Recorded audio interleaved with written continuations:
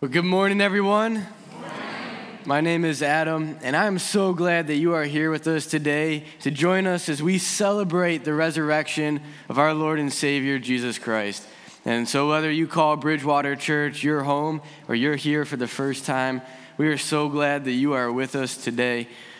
Now, to be totally honest, I think sometimes we can celebrate Easter just because it's another day on the calendar, without really thinking about how the resurrection of Jesus is a big deal for our everyday lives. And so this morning, I want to help us see that connection for why the resurrection of Jesus is really a big deal for our everyday lives. And to start out, I want to just talk about some current events. Now, normally, I don't really pay attention to the news and what's going on, but I heard about the recent shooting in Nashville, Tennessee, where the shooter entered a Christian school and shot 6 people, 3 adults and 3 kids. My heart just breaks for the family members and the friends of those who were victims of that shooting. I can't even imagine what it would be like to drop my kid off at school and then not see him in the afternoon. This is an awful tragedy. Another big event that made news a few months ago was this train that was traveling through Ohio carrying toxic chemicals. And it got derailed in Ohio, and all of those toxic chemicals spilled all over the place and made the air hazardous to breathe. It also seeped into the water supplies. And 1,500 people had to be evacuated from their homes, and they're still cleaning up this mess. And those are just a couple of big news items from a national level, but I want to bring things in a little bit closer to home. Just this last week, I started praying for 2 people who were recently diagnosed with cancer. And I read the statistic that 39% of Americans will get cancer at some point in their lives. And maybe you've had cancer, maybe you've beat it, or you're currently walking through it right now. And I don't think it's much of a stretch to say that everybody here in this room has a loved one who is fighting cancer right now. The other thing that's really been on my heart and mind lately is the increasing rates of depression and anxiety and even suicide. Since COVID, depression and anxiety rates have gone up 25%. And personally, I don't have a lot of experience with anxiety, depression, or thoughts of suicide. But my heart just breaks for people who deal with this on a regular basis. In 2020, there were more than 1 million suicide attempts in America. I just think, what kind of emotional agony are people going through where they would welcome death more than life? We just live in this broken world. It's not like people choose to get cancer. It's not like people choose to live with depression. It's part of just living in this world. And I think that everybody here has their fair share of hardships and disappointments in life. And maybe you've wrestled with the question, why does God allow bad things to happen to good people? And so I want to raise the question, is there hope in this broken world? Is there hope that things could ever get better? Like, will there ever be an end to the pain and the suffering that you face or that your loved one lives with on a day-to-day basis? And before we kind of get into this question, I want to get some background on why this world is so broken and messed up with to begin with. And that background comes from the first book of the Bible, Genesis. And so we're going to get into a passage in Genesis in just a little bit, and we'll have it up here on the screen for you to follow along. But the book of Genesis begins by saying, in the beginning, God created the heavens and the earth. And then it goes on to say that everything that God created was good. There was no brokenness, there was no pain, there was no sickness, there was no death. And even the first humans that God created were perfectly innocent, Adam and Eve. But they were innocent to begin with. God gave them one commandment, and that commandment was to not eat from the tree of the knowledge of good and evil. And it didn't take long before Adam and Eve disobeyed God's commandment, and they took a bite of that fruit. And the moment that they did, their innocence was stripped away from them. And for the first time, they had a knowledge of good and evil. And then when God confronted Adam and Eve, he placed a curse on the earth. And the effect of God's curse on the earth is basically summarized in Murphy's Law. Like if something bad can go wrong, it's going to go wrong. And that is when this earth became broken and full of pain and full of suffering. But even in that moment, God did not give up on humanity. And he actually offered Adam and Eve and all of humanity a mercy in disguise. And so that's what I want to read about in Genesis 3:22. So you can follow along with me, or it'll be right up here. It says, "Then the Lord God said, 'Look, the human beings have become like us, knowing both good and evil. What if they reach out, take fruit from the tree of life and eat it? Then they will live forever.' So the Lord God banished them from the Garden of Eden, and he sent Adam out to cultivate the ground from which he had been made. After sending them out, the Lord God stationed mighty cherubim to the east of the Garden of Eden, and he placed a flaming sword that flashed back and forth to guard the way to the tree of life." So early on in the beginning of this world, there was this tree in the garden that God created called the tree of life. And this tree was responsible for sustaining life. And after Adam and Eve sinned, God blocked them off from ever eating from the tree of life. Because if they were to eat from this tree, then they would live forever. Now, can you imagine living forever in this world? Being immortal. And maybe it sounds like a nice idea at first, but then you get to thinking, living forever in a world with pain, with brokenness, with suffering. And so God offers humanity this mercy in disguise by not allowing Adam and Eve to eat from this tree, because it is not God's plan for humanity to live forever in a broken world full of pain and full of suffering. And since that moment in history, God has been unfolding his plan to make a way for his people to live with him forever in a world that is free of brokenness, with no more pain and with no more suffering. And God has been revealing this plan through his only son, Jesus. And Jesus gave up his rightful place in heaven with all the glory that he deserves to come to this broken earth in the form of a human and to live a life full of hardships. Jesus was born in a stable surrounded by animals. He was born into a family that didn't have a lot of money. Jesus knows what it's like to grieve the loss of a loved one. Jesus has been betrayed by friends. But what sets Jesus apart from anybody else who's ever walked this earth is that Jesus was sinless. He was perfect in all of his thoughts, attitudes, and behaviors. Jesus was totally innocent, but it was part of God's plan for Jesus to die. And Jesus was arrested by the religious leaders who didn't like his teaching. And he was put on trial before the Romans. And people accused him of things he didn't even do. And they sentenced him to death. And Jesus was mocked. He was spit on. And he was beaten. They took a whip full of cords entangled with shards of metal and glass. And they beat him 39 times with that whip, because any more than that was known to kill a man. And then Jesus carried his own cross through the city streets to the hill where he would be killed. And up there on that cross, the worst of it all is God the Father turned his back on his one and only Son. And Jesus was paying the price for sin that all of us deserve to pay, so that through him we can have forgiveness of our sins.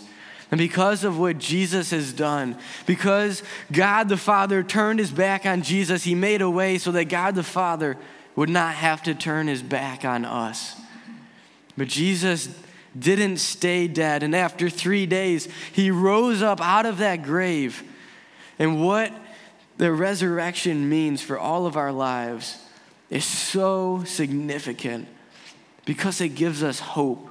And we're going to see what that hope looks like in 1 Corinthians chapter 15.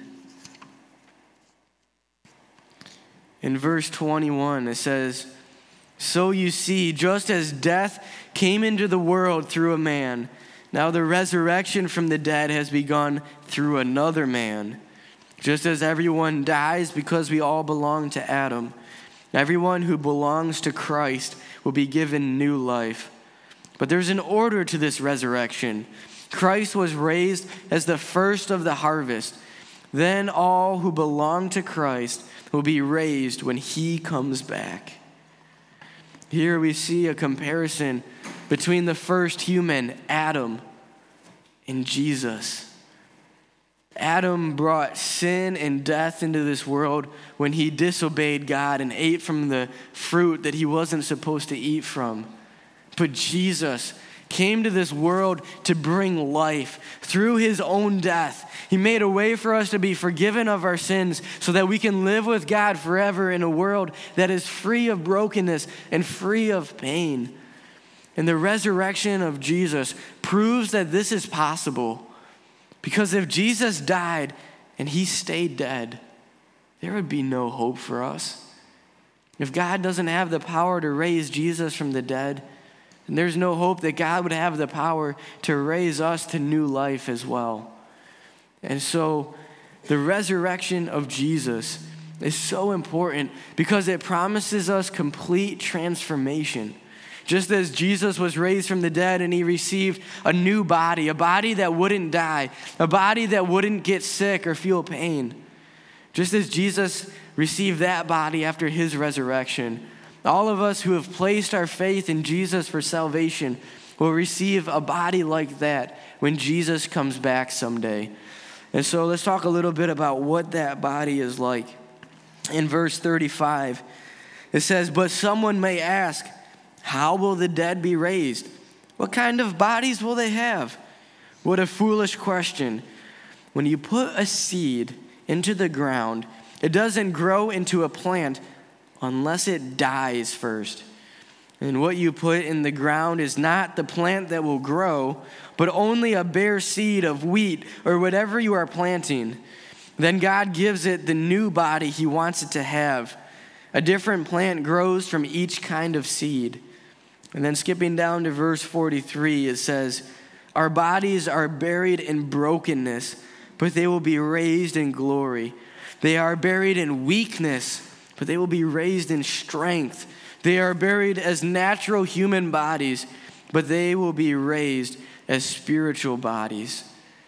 I think that oftentimes death can be scary, especially when we don't know what's coming next. But death doesn't have to be scary if we can have this hope that this life is not all that there is, and that death is actually a doorway to a better life. And this passage uses a farming analogy. So imagine with me that all of us are like an acorn. Acorns are pretty cool, but an acorn has so much more potential than just remaining as an acorn. You see, an acorn has potential to become a great oak tree. But in order for that acorn to become a great oak tree, first it has to be buried in the ground, and then it has to die. And its outer shell splits apart, and the new life rises from it and becomes this great tree. And the splendor of this tree is far greater than what it was before, just an acorn. This is a picture that we can have of the hope that we can have in Jesus, that someday when Jesus comes back, all of us who have placed our faith in him will receive this new body that is far greater than what we've ever had in this life. A body that will not get sick and die. A body that doesn't wrestle with physical difficulties, or mental struggles. And this isn't just a physical transformation. This is also a transformation of the heart.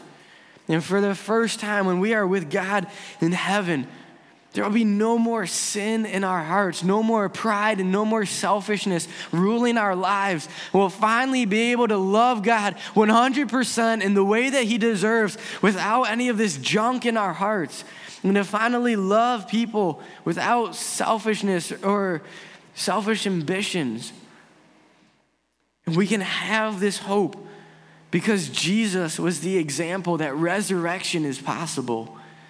And we also have hope because the resurrection of Jesus defeated death. And in the Garden of Eden, it looked like death had its victory when Adam and Eve ate from that fruit. And death had its apparent victory when Jesus was up there on that cross. But death does not have the final word over Jesus. And Jesus defeated death when he rose up out of that grave. And this is a picture of the victory that we can have someday over death. In verse 54, it says, "Then, when our dying bodies have been transformed into bodies that will never die, this scripture will be fulfilled. Death is swallowed up in victory. O death, where is your victory? O death, where is your sting? For sin is the sting that results in death, and the law gives sin its power. But thank God, he gives us victory over sin and death through our Lord Jesus Christ." Now, to be honest with you, sometimes I don't really look forward to heaven. Not as much as I should, because I just get to this place of accepting the brokenness and the pain of this world. I'm like, it is what it is. I guess I just have to make the best of it. And so I go through this life just trying to keep myself protected from pain and from hurt, or just seeking the best things that this world has to offer through entertainment, through life experiences, through traveling. And those things aren't bad, but those things were never meant to replace the hope that we can have in Jesus. And the resurrection of Jesus gives us hope that there is more to this life than just living for today. It gives us purpose. You see, if Jesus died and he stayed dead and there was no hope of living on in heaven with God, then we might as well just get all that we can out of this life. We might as well live for comfort. We might as well live for pleasure. But Jesus is risen from the grave, and this gives us a greater purpose. Back in biblical days, there was this common saying, "Let's feast and drink, for tomorrow we die." But the people saying this, they didn't have their hope in Jesus. They were just trying to get the most that they could out of this life because they thought that this was it. But the writer of this book of the Bible combats this idea with what he says in verse 58. He says, "So, my dear brothers and sisters, be strong and immovable. Always work enthusiastically for the Lord, for you know that nothing you do for the Lord is ever useless." The resurrection gives us hope when we feel weary and beat down in this life, that we can stand strong because of the hope that we have in Jesus. This resurrection of Jesus gives us purpose for life, that we're not just living for ourselves or the things of this world, but we have a purpose greater than ourselves in living for God and using this life here on earth to make a difference for the next life.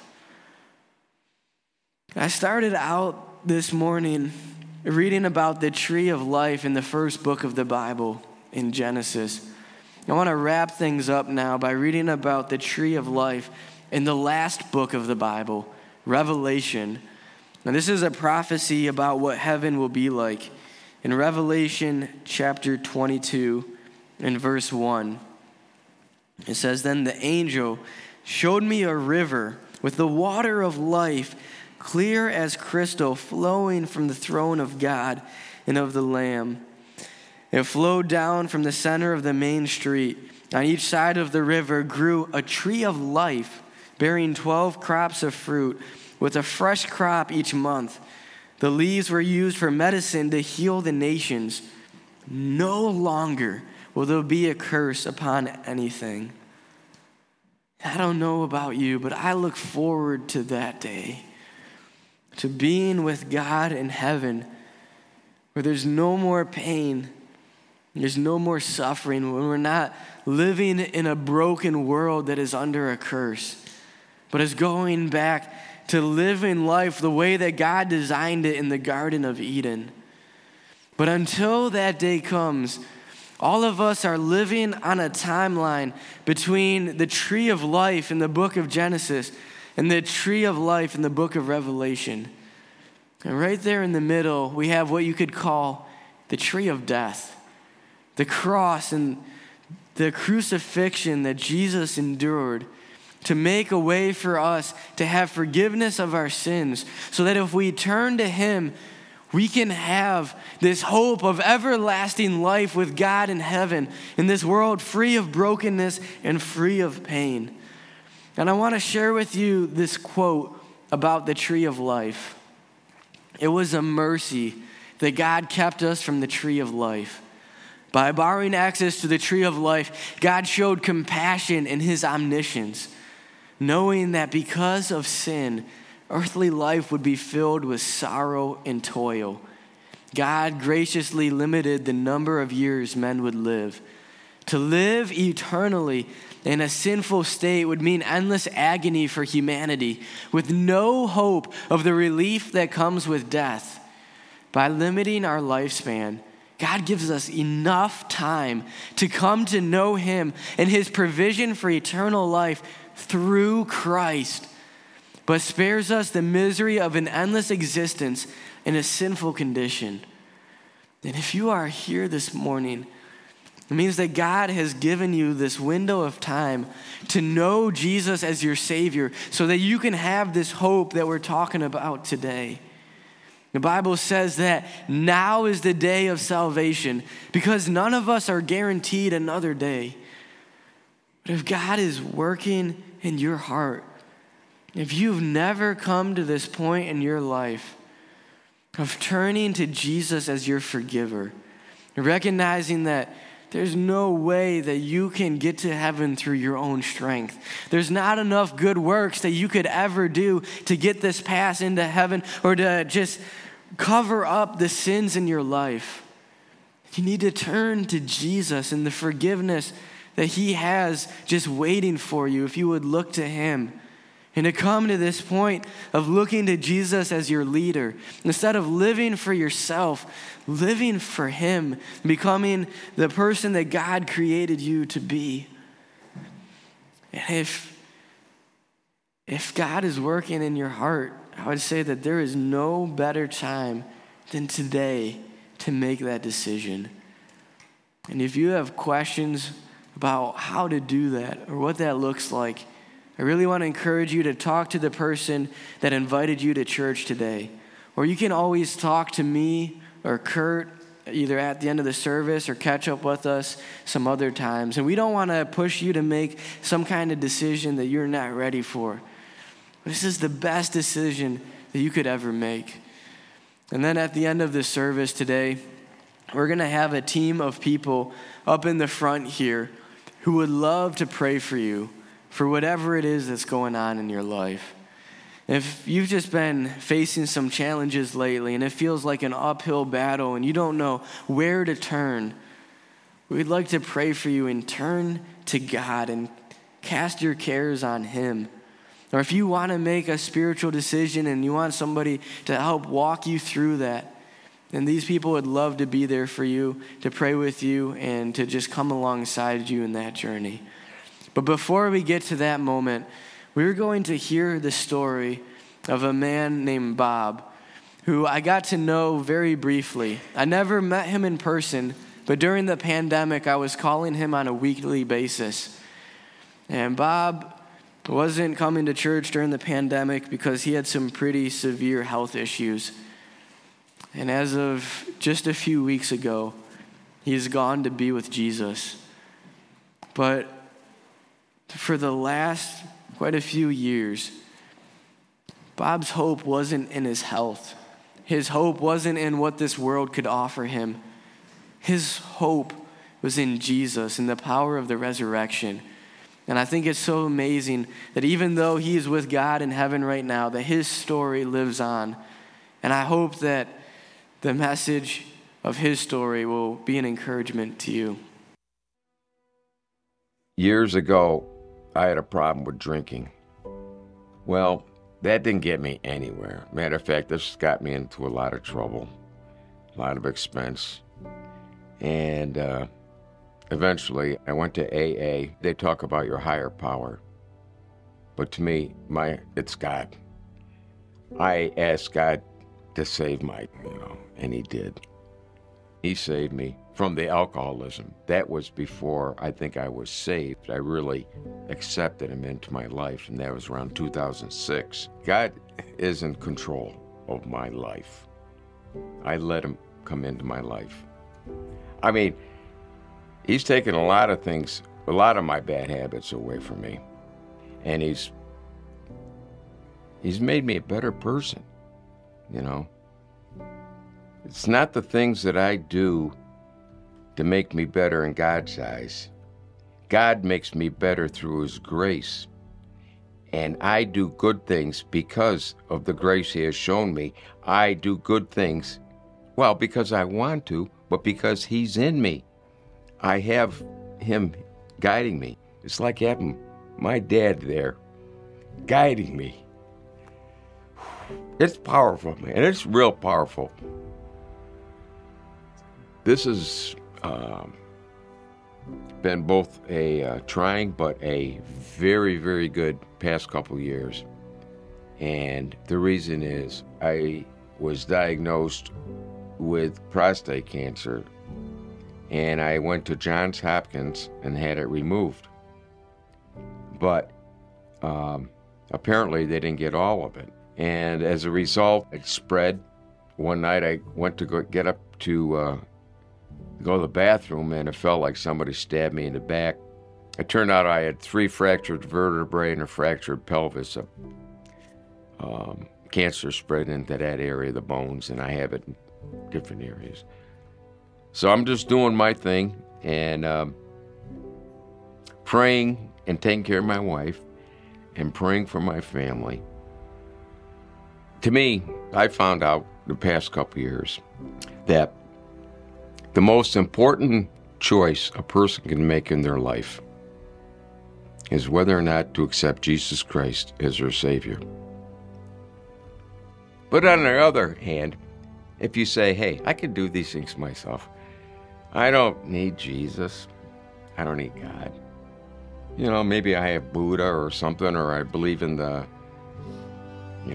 trees or whatever, but that's not going to save your soul. There's only one person that was crucified, died, and came back to life. And if that never happened, I'd be a fool.